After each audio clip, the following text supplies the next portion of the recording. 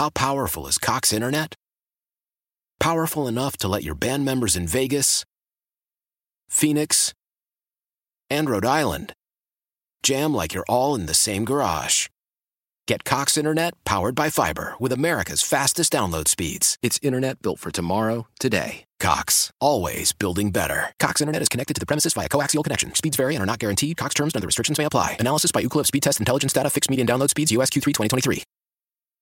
Celebrate and save at Ashley's Anniversary Sale. With Hot Buys, your choice of colors starting at just $3.99. Ashley Sleep mattresses starting at $2.50. Plus, receive a free adjustable base with select mattress purchases. And shop top mattress brands like Stearns & Foster, Tempur-Pedic, Purple, and Beautyrest Black with 60-month special financing. Only at Ashley. Subject to credit approval. No minimum purchase required. Minimum monthly payment, down payment, tax, and delivery may be required. See store for details. It's the Nightcap on 1140 The Bet. Your home for news and insider info on your Vegas Golden Knights and the NHL. Here's your host, Lindsey Brown. Nightcap, Lindsey Brown, you know the drill, and someone that has joined me for many a drill of this type, Michael McKenna, and he joins me again today, Daily Face-Off contributor, former NHL netminder, and mostly, I think, my twin that I never knew existed until I moved out to Vegas, but now he lives in St. Louis to provide all of his great hockey content. And how are you today, Mike? Well, I'm hanging in there. It's rainy, it's dreary, it feels like fall. Some days it's weird. Like, I actually kind of enjoy looking out and just seeing gray and damp. Same. I don't know, man. I think it's just part of being alive, Like, it's not different. Not every day is going to be sunny and joyous. Some days you just want to hang inside and chill a bit. So, yeah, it's the appreciation of the human experience, right? Not all saves are amazing, but sometimes they get the job done, and sometimes it's good to learn from the goals against, too. Yeah, and you know what's cool, Lindsay, is that today my daughter, Kenlyn, my 8-year-old, she's got a hockey tournament all weekend long, so I get to stand on the bench, and I guess we call it coaching. When you're dealing with 8U, it's pretty much just roll them out 4 lines and let them play. Yep. But I'm going to do my best.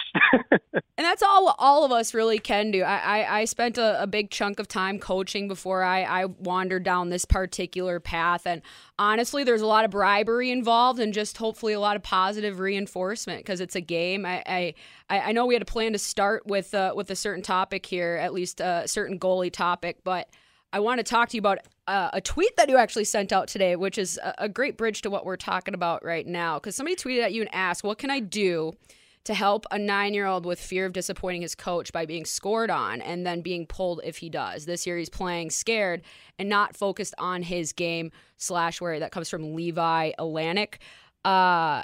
Your response is perfect, but I'll give you the spot and our place here to have a larger conversation because I'm in lockstep with you. I couldn't believe my eyes when I saw the tweet and that was a kind of a follow-up as well. That, yeah. This kid's 9 years old, and he's playing, I don't know what level hockey. He's in Canada. I can tell he's in Alberta from the Super Sleuth Twitter finds, when you see where people are from. And yeah. Man, it just bugs me that it's like, first off, youth hockey, all the kids should be playing. Same amount of ice time, doesn't matter what their performance is like. Put them out there, let them play, let them have fun. And there's code words in here, There's a follow-up tweet that said, he's playing at the elite level of other people. Love the word elite. There's no such thing as elite for 9-year-olds and 10-year-olds. Sorry. Like, that's been the most bastardized word in all of hockey and all of sports. If you want to start a hockey camp, you're going to toss elite in the name somewhere. 100%. Like, you're trying to make yourself sound more credible than you really are. I've seen high school goalies that are just absolute posers acting like they've played somewhere and calling their camps elite.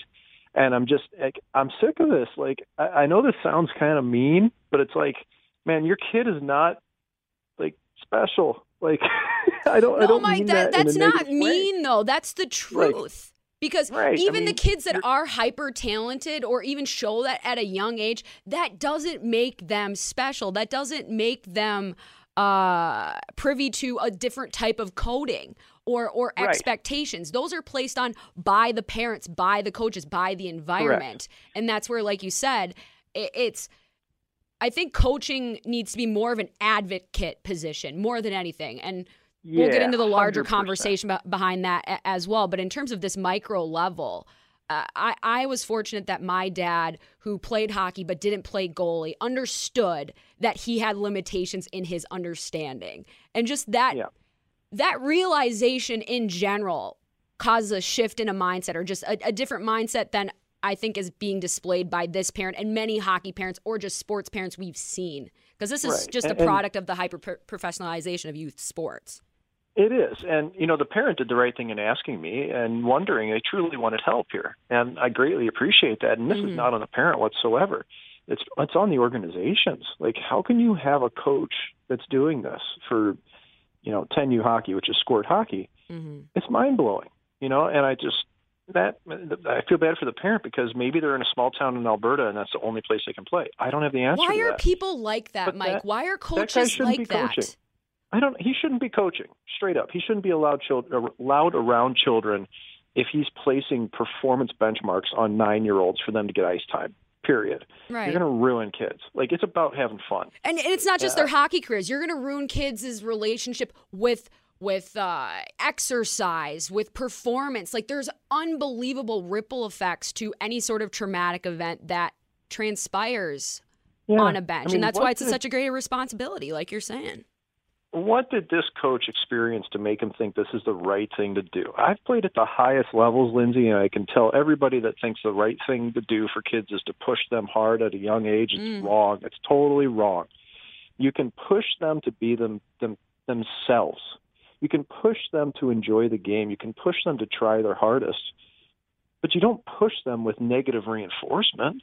You just can't. Like, man, when I'm coaching these kids, and coaching is really just wrangling pucks at this age. It's really all it is. Yeah. And providing them a fist bump and a smile. A positive environment. When I'm coaching these kids, the only thing that I'm going to take away ice time for is if they stand in the line, they punch each other. Like, that's my rule. My only rule is that you are not going to come out on the ice and be violent and be disrespectful for each other. And if you do that, you can gladly get off the ice. Otherwise, I don't care. I honestly don't even care whether the kids try as hard as they can or not. I really 100%. Like, because you can't bring your best every day. Like, we as adults can't really do that. The fact that we trot that out with the expectation, or we just always have an emotional label attached to something that it doesn't belong with. Like, I was watching a show and they mentioned like the label of a happy marriage, how people shouldn't lead with the happy marriage and make that assumption, because not only is it probably untrue, it also creates the inherent comparison in other people. If they're saying they're happy, I know that my marriage isn't as good. And that's where, with players, with kids, with parents, I think it all loops back to ego, an unchecked ego, in a way. Yep. Well, and they're just trying to live vicariously through them. And what gets perverted about it is that they think, they just think that, this is in the best interest of the kids. I just want them to be able to live their dreams. This will lead them to success. This will help them survive in the real world. Right, Mike? Oh. Right. And that's where you have to find your own way. So this has been our TED Talk, everyone. Lindsay, you ever get a chance to hang with Lindsay and I in person, you'll definitely understand where we come from on this, because we've seen a lot. We've seen it, man. And we're the most observant people on the ice. And you made it to incredibly high-level play in Division I college hockey and women's game. You've seen it there. I've been to the NHL. I've seen it. We know what works and what doesn't, but yet people still continue to ignore it. So, right. What do you think? Should we make a transition here? I think maybe it's time. I'll let you lead the way. Where do you want to go? Well, I was watching last night, and I saw Colorado and St. Louis. And by the way, a really spirited game, which was awesome. Agreed, which is what you would hope to see, especially from the Avalanche right now, because they're searching for some semblance of the success they relied upon last year, because their power play is almost as bad as the Golden Knights. Yes. It's they're rocking it at about 11.1%, which is not where it needs to be. And I actually have a piece coming out on Daily Faceoff today about teams and how they're producing with their special teams. Oh, really? Colorado, ironically enough, we didn't even script this out. No, it's hilarious. But I do have Colorado picked as one of my teams to inevitably do better, to improve their power play. They're 11.1% now. I expect them to get up to the 20% range by the end of the season, where they've historically been. But what's funny is that they've got such a dynamic lineup, but they haven't been overbearing on the power play the last couple of years. They've been good, but not really at the pointy end. And I do wonder for that team how much they miss Jonas Donskoy. He was 100%, Mike. Big-time secondary scorer, especially their second power play. That was my big question for Colorado this year. Yeah. It had nothing to do with their big dogs. It was how much will they miss Jonas Donskoy? Honestly, I think they miss him more than they do Philip Grubauer, and it's ironic that they both ended up on the same team. I agree. And Brendan Saad as well. But anyway, watching this game, we had a Binner moment. Jordan Binnington went bananas. Your man. For him, bananas is... it's a mild outburst, and it's so much fun to watch when it happens. He's getting in the mix. He's upset at Nazem Kadri, and he, in a controlled manner, just waved his stick by Kadri's head. Now, he missed him by a solid 3 feet, and clearly it was on purpose.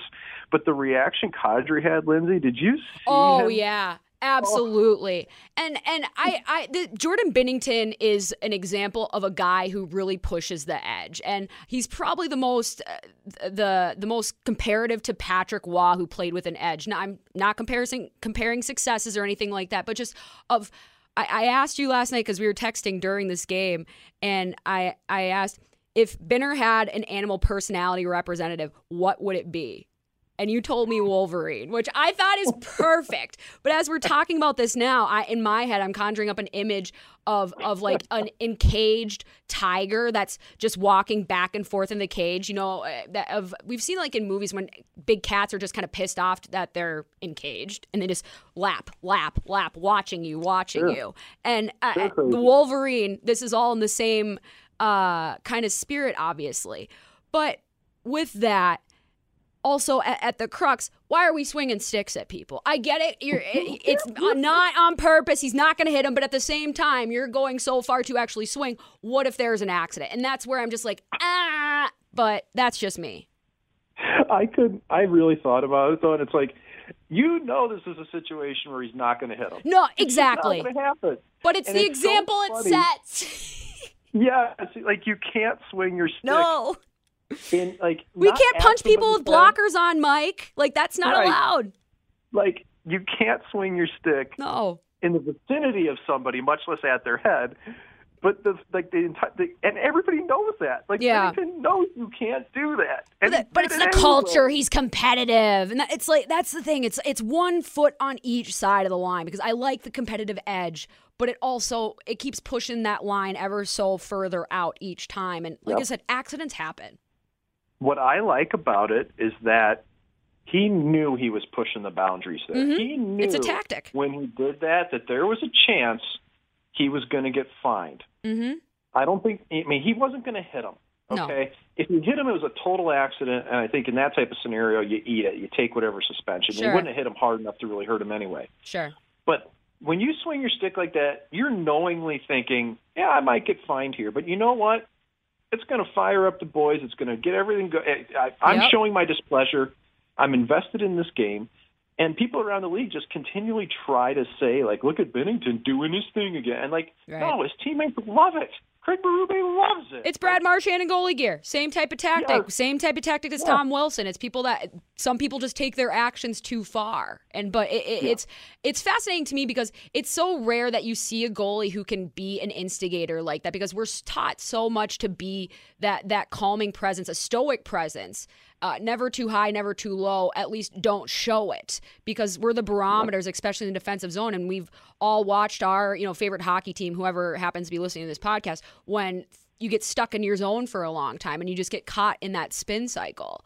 And so when I see that from him, it's just a fascinating skill set, because I had to be one of those people that had to focus on myself. I remember going into my college coach's office and basically advocating for myself to be a captain in my senior season, because I think that at the time I was a good leader, and I was, but not in the way that commanded a seat. And sometimes that's a fit for position, a fit for person, but Binnington is an exception in many ways to that. His game gets better when he's riled up like that. And as you said, it's about the rallying call for the team and the getting off the game of their opposition. And, Lindsay, I think this is an important distinction to make, that not everybody gets fired up the same way. For so long, it's always been like you have to be, what phrase I just can't stand? Cool, calm, and collected. Drives me batty. But that was what people said that's what you have to be a goalie. You have to just ignore everything, and you have to only focus on yourself and the puck. And, man, that doesn't work for everybody. Like, when I'd get angry, I was better. My mom used to always say this, and I know she was right. Don't piss Mike off. And it was real. It's like when a team would run me or end up in my crease. Yeah, or spray you on a save or something like that. Yeah, chop your hands when you covered a puck. It's like my senses got so heightened when it occurred that I hyper-focused. Like, I don't know why, but that's how it was for me. And I think I see a lot of that. You locked into the loop. Yeah, you're in the zone. And everybody's different. Everybody is completely different. But there are people like Binnington, like myself, like Patrick Waugh that you mentioned earlier that, man, you get them fired up and watch out because they are a Wolverine. Right. And it's just about knowing that personal responsibility of what you need to do and then making sure you're not imposing it on other players. Because this culture obviously calls for a heavy level of commitment and adherence to people. But you also have to give people the space to be themselves. Otherwise, you're not going to get the absolute best product you can. I'm not saying that in terms of performance, but I'm saying that in terms of the people that show up to perform for you, because ultimately that's what matters.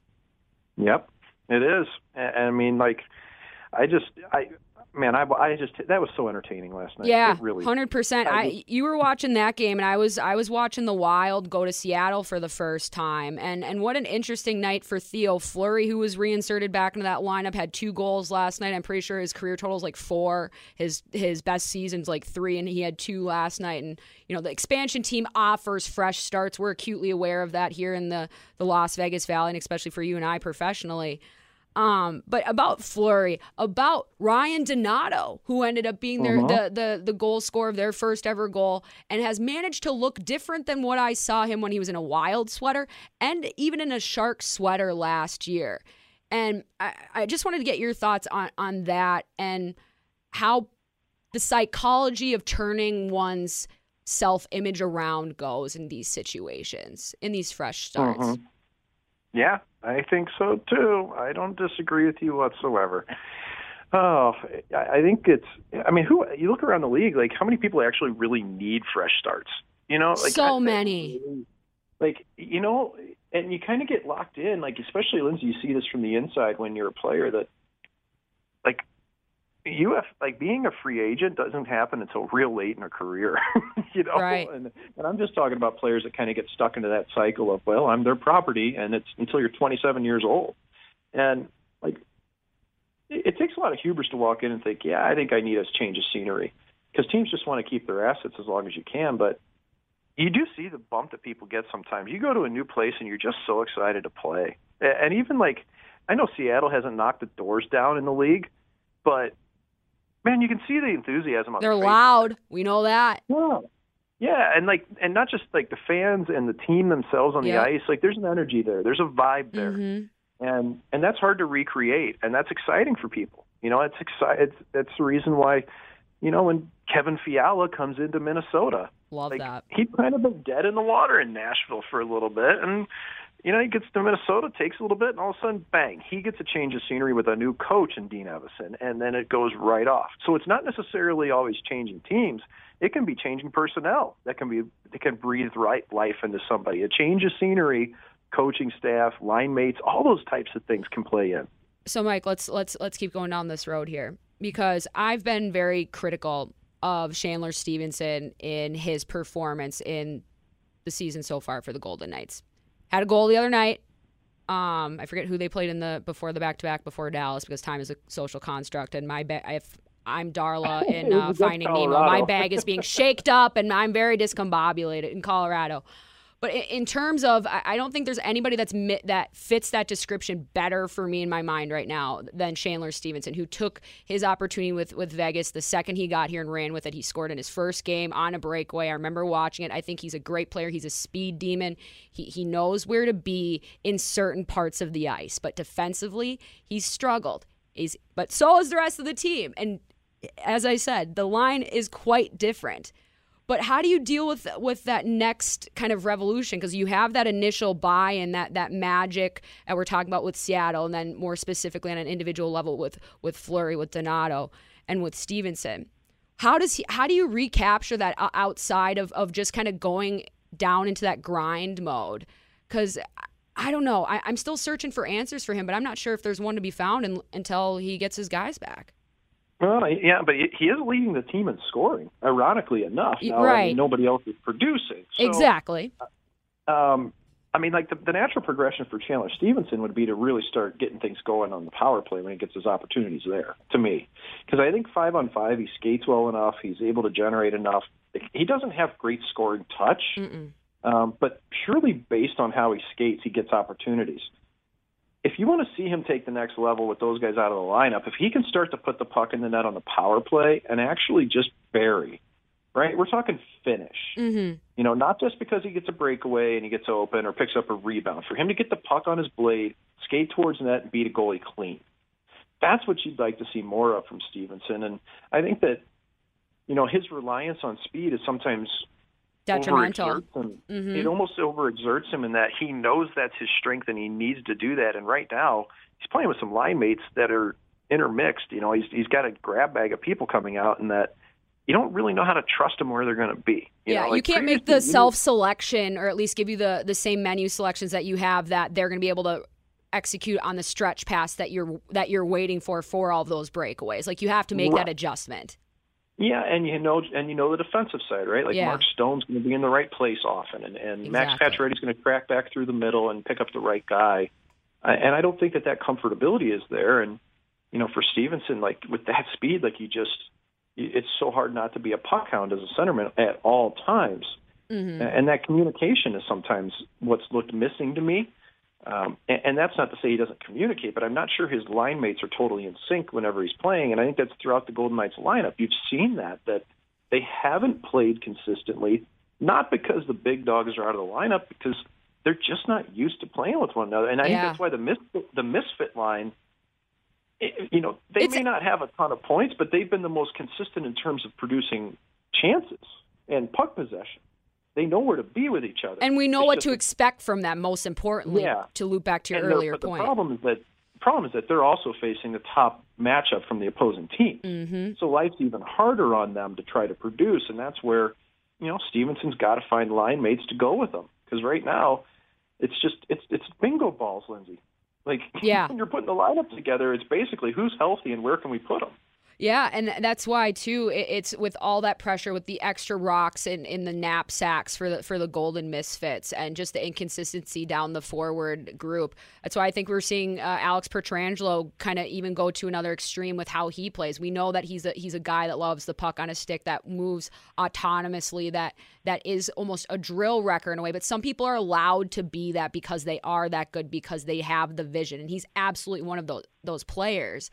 But to loop back to the menu selection metaphor, I'm like, if you're playing 28 minutes a night, Alex, you can't be jumping up in every rush, because then this whole game will be rushes. And that's not what this team can play at right now. Because if we're just leaving Marshy up to cover for you at the point in the offensive zone all the time, at some point you're going to put him in a position that he's not really equipped to handle. But you are. Is there a better allocation of these resources or better times to step? It's hard to find that adjustment, especially with how much talent is missing from this team and how much implicit communication that their exclusion comes with.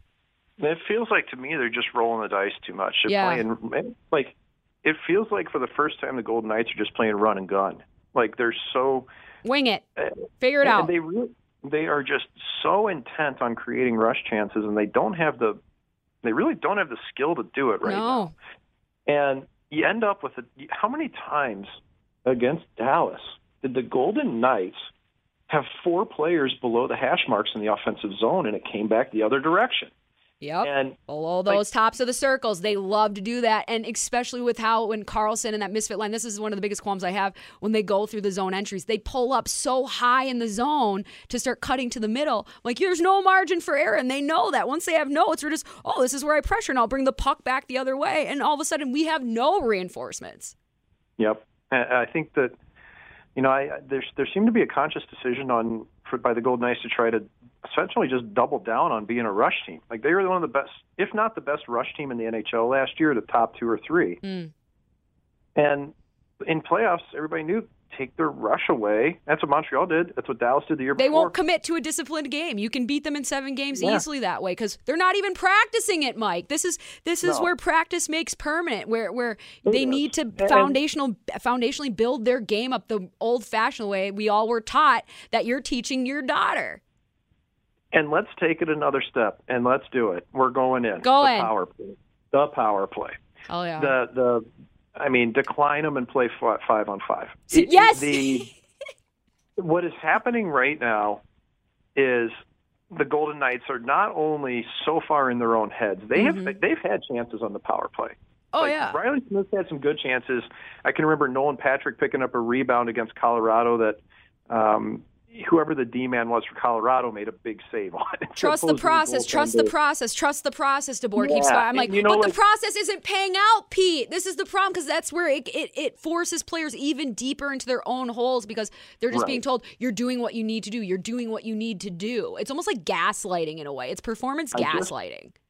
I look at how they're trying to generate, and they want to make passes. They want to one-time pucks. But teams have taken it all the way. They've packed the middle. They're not allowing it. And the Golden Knights don't have people in motion. They don't have routes that open lanes. So what they end up doing is just move it around the outside. They're trying to wrist pucks from the blue line and hope. Yep. And that's just not going to happen in today's game. Like, you might grab a couple of those if you have options, but they don't have any other options. It gets out to Pietrangelo. He's stationary, and he wrists it at the net. Yep. That's not going to cut it in today's NHL. You need Alex Pietrangelo coming down Broadway, smacking one-timers. You need to look at the strengths of your team with people out. Jonathan Marchessault should be planted on the dot like Steven Stamkos, like Alexander Ovechkin, and you let him tickle the scoreboard with the backswing and pound that puck. Yeah, he should be stationary. And if it's not doing it on his off wing, he needs to be on his proper wing on the right side, and he needs to be catching pucks in motion with his feet going downhill towards the net, just like Connor Brown of the Ottawa Senators, who's had success so far this season, just like Taylor Hall, who used to do it for a multitude of teams, just like, basically every other team's got somebody in motion going towards the net with the puck on their stick and ripping it. Right. And you utilize the D as a screen.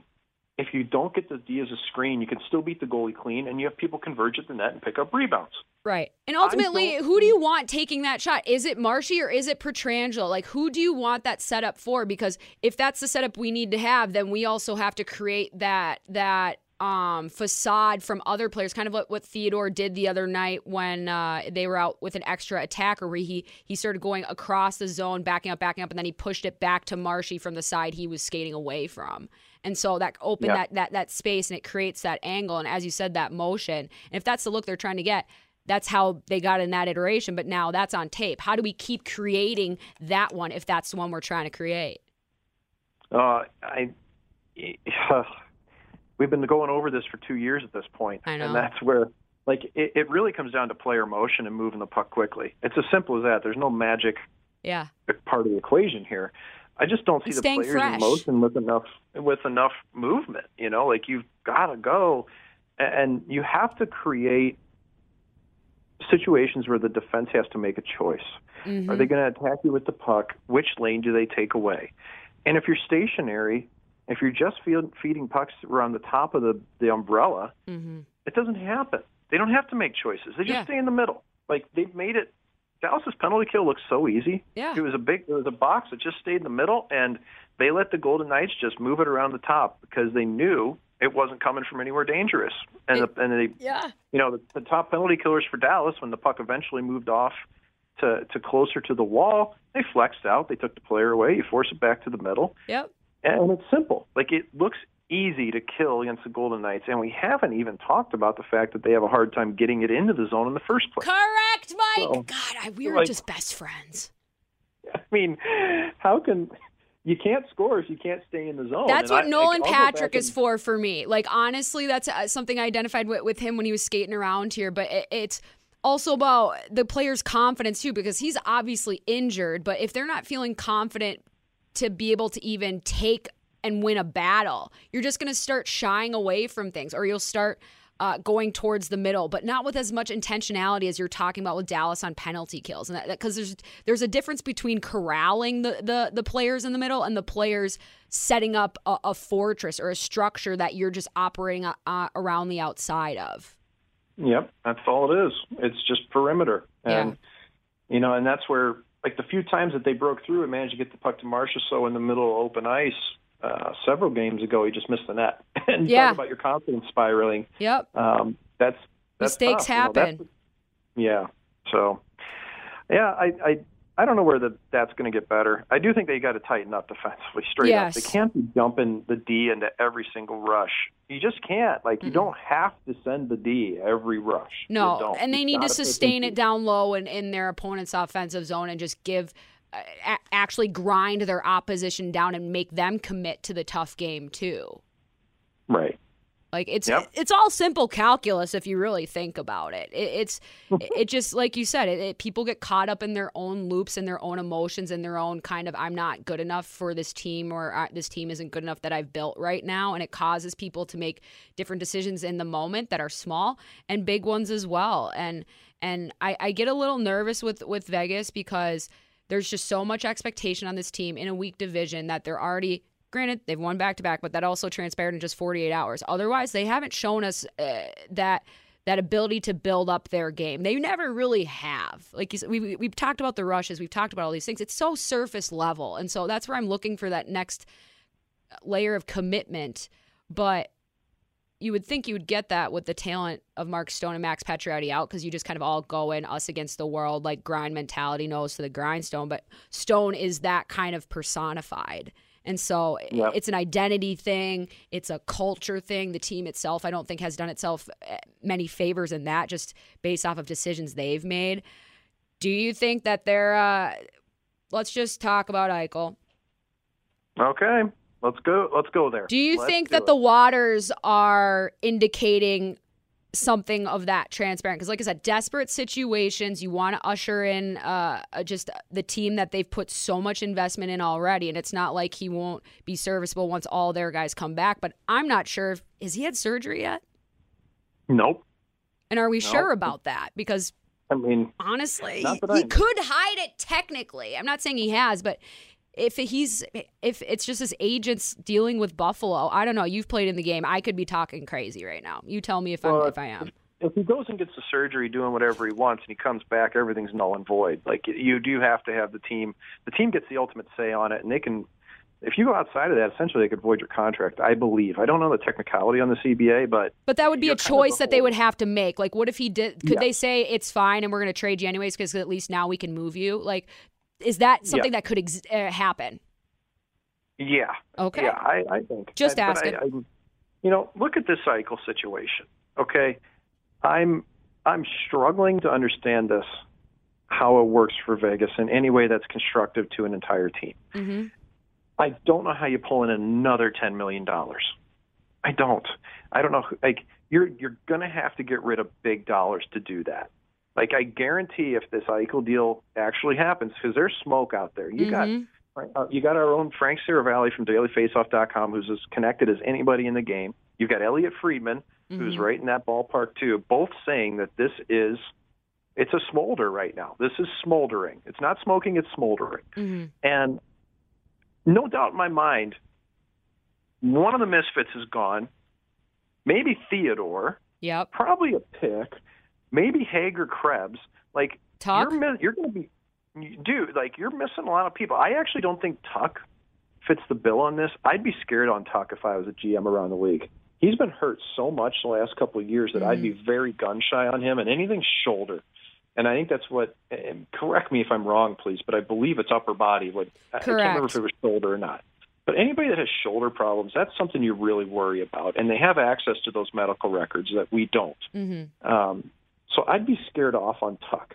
But, man, like, Shea Theodore with that contract, everybody under the sun would love to have that. Exactly. At his age, too, when he's just about to start entering his prime, and we know that on any other team, he's probably first-pair defenseman. And this team made a different decision when they signed Alex Pietrangelo. And there's no judgment on that. Like, I understand that, but that comes with the consequences for Shea Theodore because he was supposed to be that 1A. He was supposed to be the one that was kind of catered to. and all of a sudden it goes to Petro. And again, it's fine, but he's an attractive piece, and I would say the same to Tuck. I'm right there with you in terms of his injury history, and you and I have always been in lockstep on the Eichel thing. But isn't Tuck from up there? He's also injured. He has a friendly number. I'm worried that based off of how many people I'm seeing in the arena every night and how many stories I've heard about people still being very upset with this team for moves that they have made, that this is Vegas. This is showtime. Mark Stone himself said, this is an entertainment product. I am an entertainer at the core. Well, you know what puts butts in seats? Somebody with a shot like Jack Eichel's. But it could be an absolute deviation or one click too far. Well, it's already been one click too far when they That's true. Fleury. That's true. Like, it's not one click. I mean, they turned the dial to 11 and kept it rocking when they got rid of Fleury. So what's there to lose then? That's $10 million. Well, we got to keep swimming. We got to keep trying. I don't think it matters at this point anymore. You might as well, because people the fans there and the people I talk to, I have so many friends in Vegas that are out. Like, man, management, honest to God, in a lot of cities just do not care about fans. They really don't, because their belief is that we're going to put a winning product on the ice and they're going to love us no matter what. Everybody loves a winner, I guess. They really, really believe that. And you know what? In some cities, that's true. But man, it was such a special connection with the expansion team with success right off the bat, and it's just the way it went down. Like, they can win with Robin Leonard. They can win with Laurent Brossoit. By the way, unreal game by Brossoit. I'm not surprised by it, but was this all necessary? Did you have to basically piss off your entire fan base? Because that's it. Everybody. Yep. Oh, when they traded Fleury, I felt like they ripped our heart out. They ripped my heart out. That's what it says. Like, the fans are saying it feels like it ripped my heart out. Even Revo. Like, I've heard and that's the thing, the personality of this team has been sent out. And the ones that have been brought in, while some of them are more talented than the ones that were here, and obviously I don't put this in the situation with goalies, and I'm not really going to name names, but you were in that practice arena with me. You knew how loud it was in there and how much camaraderie there was, even just between Marchessault and Fleury, and just the echoes of the rink. And what that does. I was on the ice for it, that's true. Exactly. And it's dead. It's dead silent in there most days, Mike. I practiced with the team. Nobody's at the practices, Mike. It's bizarre.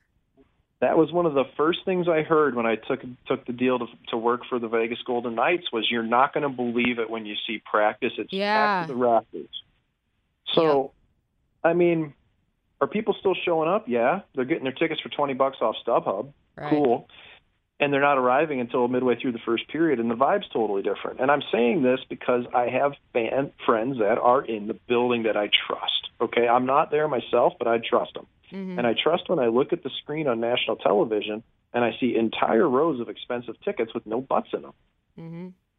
And, there's a lot of teams in this league that would love to still have 17,000 people. But I don't know the longevity. Does it stick around? Does it go to next year? Right. Because these people that bought these tickets, they're not renewing them. They had them for this year. For whatever reason, too. There's COVID. There's the dollar stretched thin. Like, there's a bunch of different reasons. But like you said, they didn't do themselves any favors. They got to where they needed to go, but they made moves that were unnecessary. Why did we have to go left on this street when we could have just gone 2 blocks up? Like, honestly. And ultimately, the ripping of the heart out, people will still show up, but they will never truly invest in that team again unless they find a person who has come in from the outside and is able to create it like Fleury did. And I don't know if they can. I don't know how you can't. That just organically happens. And so that's why I just didn't understand it. And we have to move on from that in terms of the bearing, but we can't. We also can't, because it's such a shadow that is still cast over this team. And I don't know if they'll ever be able – it's going to be tough for this squad to move on from it or to kind of overcome it. I don't know. Great questions. Excellent points are made. I feel like we've done a whole lot of doom and gloom on this. And that kind of – in some ways that bugs me, because the easy thing to do, especially when it's talk radio and everything, is to just bag on people. But I think there's real reason for concern here. It's a tough week in the business. Yeah, I mean, the Golden Knights just won 2 straight games. Yeah. They played well against Colorado. They deserved to win that game. Mm-hmm. Dallas, no. They did not deserve to win that game, but they found a way. Mm-hmm. And when I say that, it's not in the frivolous way of, we found a way. It was that there's been moments this year where the Golden Knights just simply weren't themselves, and that we've seen them previously flip a switch and roll a team, even in the second or third period, and that was not happening this year. The tent was folding. They are missing players. We understand that. But I feel against Dallas, that was one of the first times where it felt like, man, as soon as Marchessault scored. Yep. And that LB save at the end, oh my God, or 30 seconds left. I was like, what an absolute, just the butterfly slide across after missing the poke check. It's just, that's exactly what gets my goalie feelers going. Like, you're just like, oh, I know exactly how that feels and what a save to make in that moment. Yeah. Yeah. Like when he went, we're talking about the save where he went right to left, caught his left edge, rotated, came back to the middle of the crease, made a right pad save with the flipper. Yep. Correct? Mm-hmm. Dude.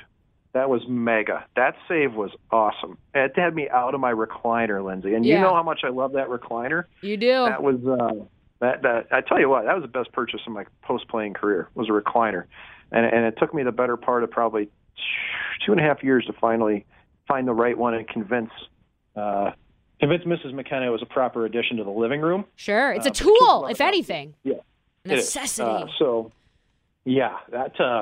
That's a really good sign, though, for the Golden Knights that, hey, man, they need to trust both goaltenders.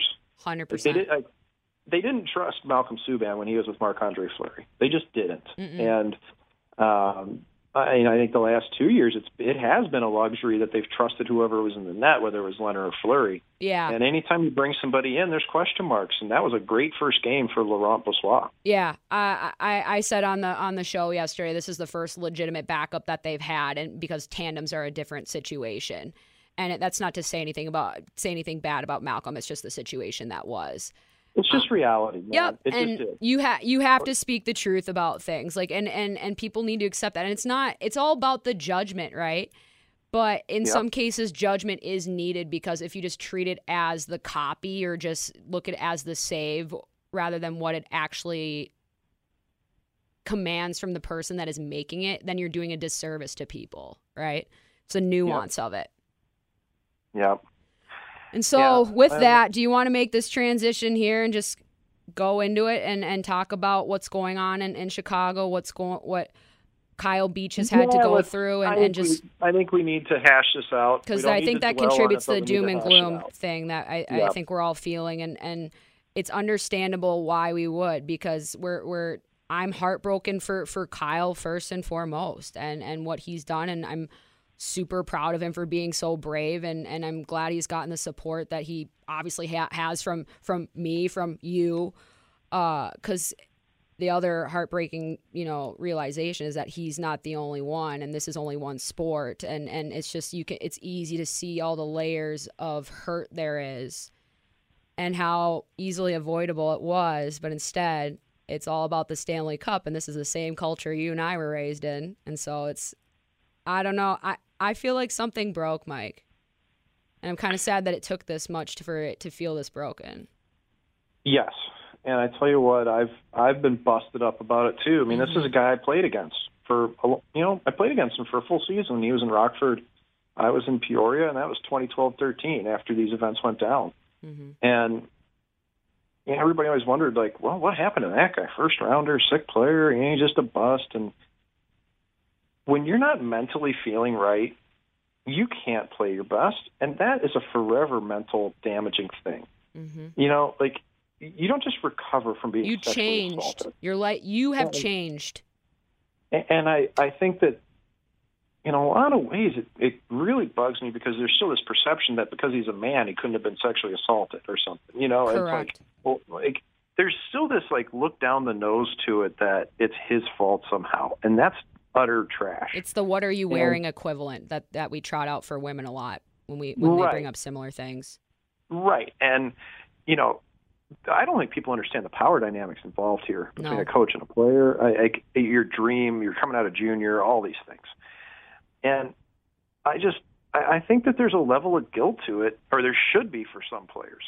Okay? Mm-hmm. And I want to be honest here that when I heard Jonathan Taves talk and Duncan Keith talk, I think both those guys could care less right now. I mean that, and that I think they're probably feel bad for Kyle Beach and what happened and everything. But basically, what their words have said were, yeah, I didn't know anything about it. Not my responsibility. Okay. I had my guy. But, boy, Stan Bowman and Al McIsaac were really good to me, and they're good people. No. Sorry, dude. That's not it here at all. And I'm disgusted by it because I feel guilty about being part of this culture of hockey that we had for so long that I do truly think is better, Lindsay. I believe it in my heart of hearts. And I said this yesterday, actually, on the Daily Faceoff show, that I think the reason why hockey has changed for the better can largely be attributed to the You Can Play project starting in 2013. 100%. Because it finally got people to be introspective and realize you just can't say these things. Yep. And when you realize you can't say something, it makes you think of why you can't say that, and it permeates. So it went from being something that just supported the LGBTQ community to turning into something that, in my eyes, made us all better across the board. Yep. And, Lindsay, I think back to – this is all cultural stuff. We're going beyond what happened with Kyle Beach and the Blackhawks and everything. But I had a conversation yesterday with a friend of mine, African-American player, played in the American Hockey League, played in the ECHL, played college hockey.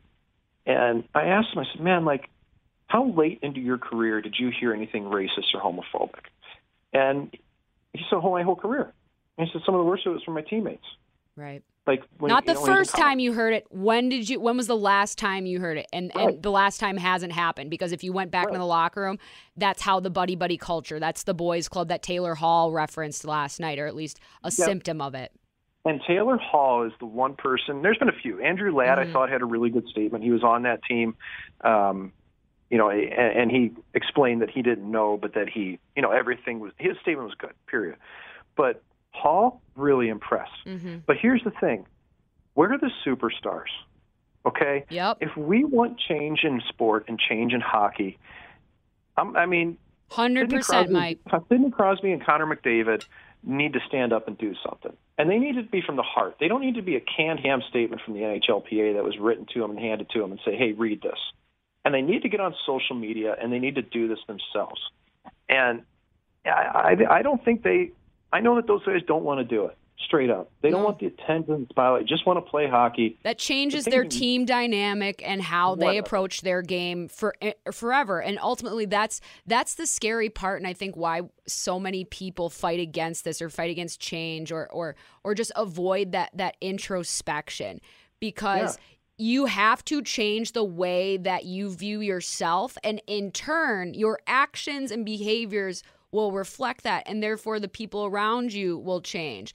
And that the hockey culture doesn't like that. We don't like change in general, let alone seeing our going down roads like this. It's just, like you said, the power dynamics. I don't think people fully understand how ingrained just going with the flow, team before me, but not even team before me. It's the fabric of that that they're all holding. It's the sweater, right? It's the sweater. Yeah. And how, I don't know, because I agree with you. There's accountability there, but they're also in the same dynamic that Kyle was, where they don't have any power in comparison to their coach and the other people above them. And so that's where it's they are absolutely holding the fabric of this toxic sweater here. But it doesn't necessarily mean that they're the ones that sewed it, they're the ones that issued it, or that it's their nameplate on the back. Yeah, and what's also not been, it's been called to light here by Kyle Beach calling out the NHLPA and Don Fehr. And Don Fehr, here's the thing. Don Fehr didn't actually take power until after this had happened, but he did have the power to do something about it, and he didn't. But here's the biggest thing, Lindsay, is that Kyle Beach was never an NHLPA member. Right. And the NHLPA actually directed him to a counselor. So to their credit, they did something. But I can tell you from personal experience, the NHLPA looked at this situation and they went, he's not our member, it's not our problem. I can guarantee we that. We can chalk this up to red tape. Like, honestly, you can actively say, well, I'll just drop this through the cracks here. And I think that's what they did with Aldrich's personnel file as well. Or they like that's all of this stuff is writing on the wall, Mike. If somebody takes a bad pinch and it causes a 2-on-1 and it's a great goal, we have some fault, right, as goaltenders, because we have some control of whether or not it goes in. But what about the play? What about this decision and this decision and this decision? You know? Yep. And that's where, I mean, the NHLPA totally dropped the ball so many times. And I know we've talked about this. Like, it used to be that unless you played 100 games, you couldn't even access the NHLPA website. They just did the hotline last year in 2020 if you need help, right? Yeah. That's last year. And so, like, this is, and basically they just, if you weren't a current member, you were dead to them. That's what, unless you were an absolute superstar, that's what it came down to. Well, now you can suddenly log into the website again. And I'm looking at this going, man, I was one who really complained about this loudly. So I'm thinking, hopefully I helped. Yeah. But they've completely not cared about people. And they look at a guy and it's just, this isn't our problem. Mm-hmm. But it was nobody's problem. That's the thing. He wasn't a PHPA member, which is the minor leagues. Yeah. He was in that gray area as a black ace coming out of junior, that he wasn't a junior member for anybody, so he had no protection. Yeah. It was Kyle's problem alone. It was his burden to bear, down to the point where the mental skills coach with it's his fault. It's Kyle's fault. There's no more toxic thing you can say to a victim of sexual assault. Because survivor implies there's been work put in, that they have to, at that point when he reported it, he was a victim. When I read the report, the fact that they covered up and did everything, that's awful.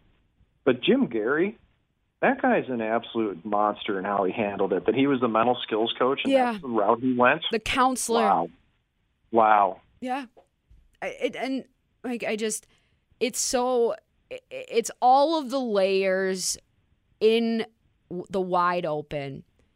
And like you said, you're feeling kind of guilty that we're part of this culture. I'm in that. I've heard several other people talk about the same thing because it's such a perfect illustration of just how far we still have to go, and that no matter what, as long as humans are around, there are going to be humans that do bad things, and that in turn make them bad people.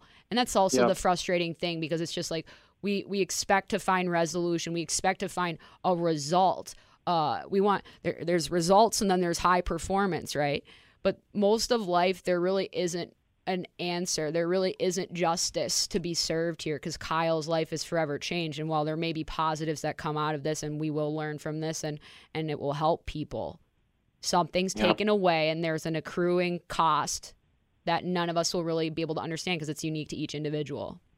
It is, and I think the most important part of this whole thing is that Kyle Beach had the guts to stand up and do this. I mean, he'd basically been out. He was outed in the report. Yeah. So in some ways, he kind of had to get ahead of it. I understand. Just at that point, it's like, why don't I just do this anyway?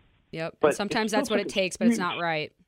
It still took a huge amount of guts to do that and be that open on national. I mean, all those things. Be prepared for it. Yeah. Because he didn't just go up there and wing it. He was ready. No. And the fact that Kyle Beach put his face to this problem and humanized it is what resonates with people, because until people saw his face and heard his words and heard everything that happened and cried with him, ruined his life, people don't care. Yep. It takes that. People, and this isn't across the board, but people just don't care unless they have a visceral reaction to something they see. Yep. And I think that Kyle Beach is an absolute hero for doing that. He is by doing that the other day, he's changed lives for the better. He's changed lives to find acceptance and an ability to move on and ability to be yourself. Yep.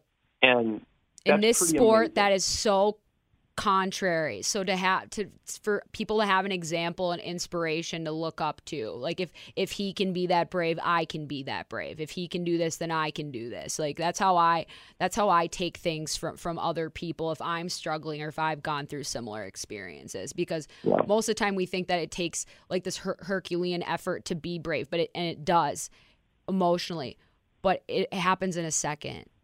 But you have to prepare yourself for it. You have to go through the process, and you have to be willing to process the trauma and the feelings of it.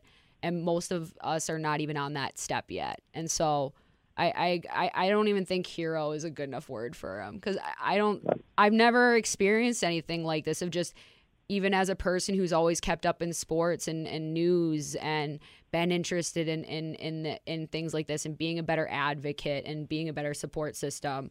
Like, we'll look back on it and we'll think that it happened in a way, even though it's awful, because we won't be able to imagine what it was before, or it'll seem like so backwards.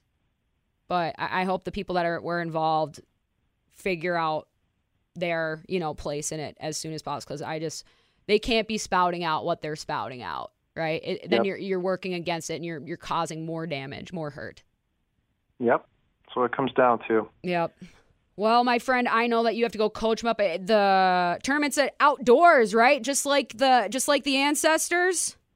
It is. There's a roof though, but it is outside. That's all right. So, yeah, I told the parents to bring a big thermos, and those that aren't driving, toss a little bit of Bailey's in there and have some fun. The parents The parents should enjoy this as much as the kids. They really should, and that's make it special for you. Yep, that's exactly. Right. Well, not on the bench. Nope, Lindsay. No, coaching. Well, that's I mean, the people aren't special. You just try to make the experience special with everyone. It's same words, just different direction, and that's really the MO of all of our conversations and the nightcap in general. But thank you again for joining me, my friend. I think that was probably our best conversation we've had, or at the very least, our most vulnerable. It was. It's always good, Lindsay. All right. Have a good one.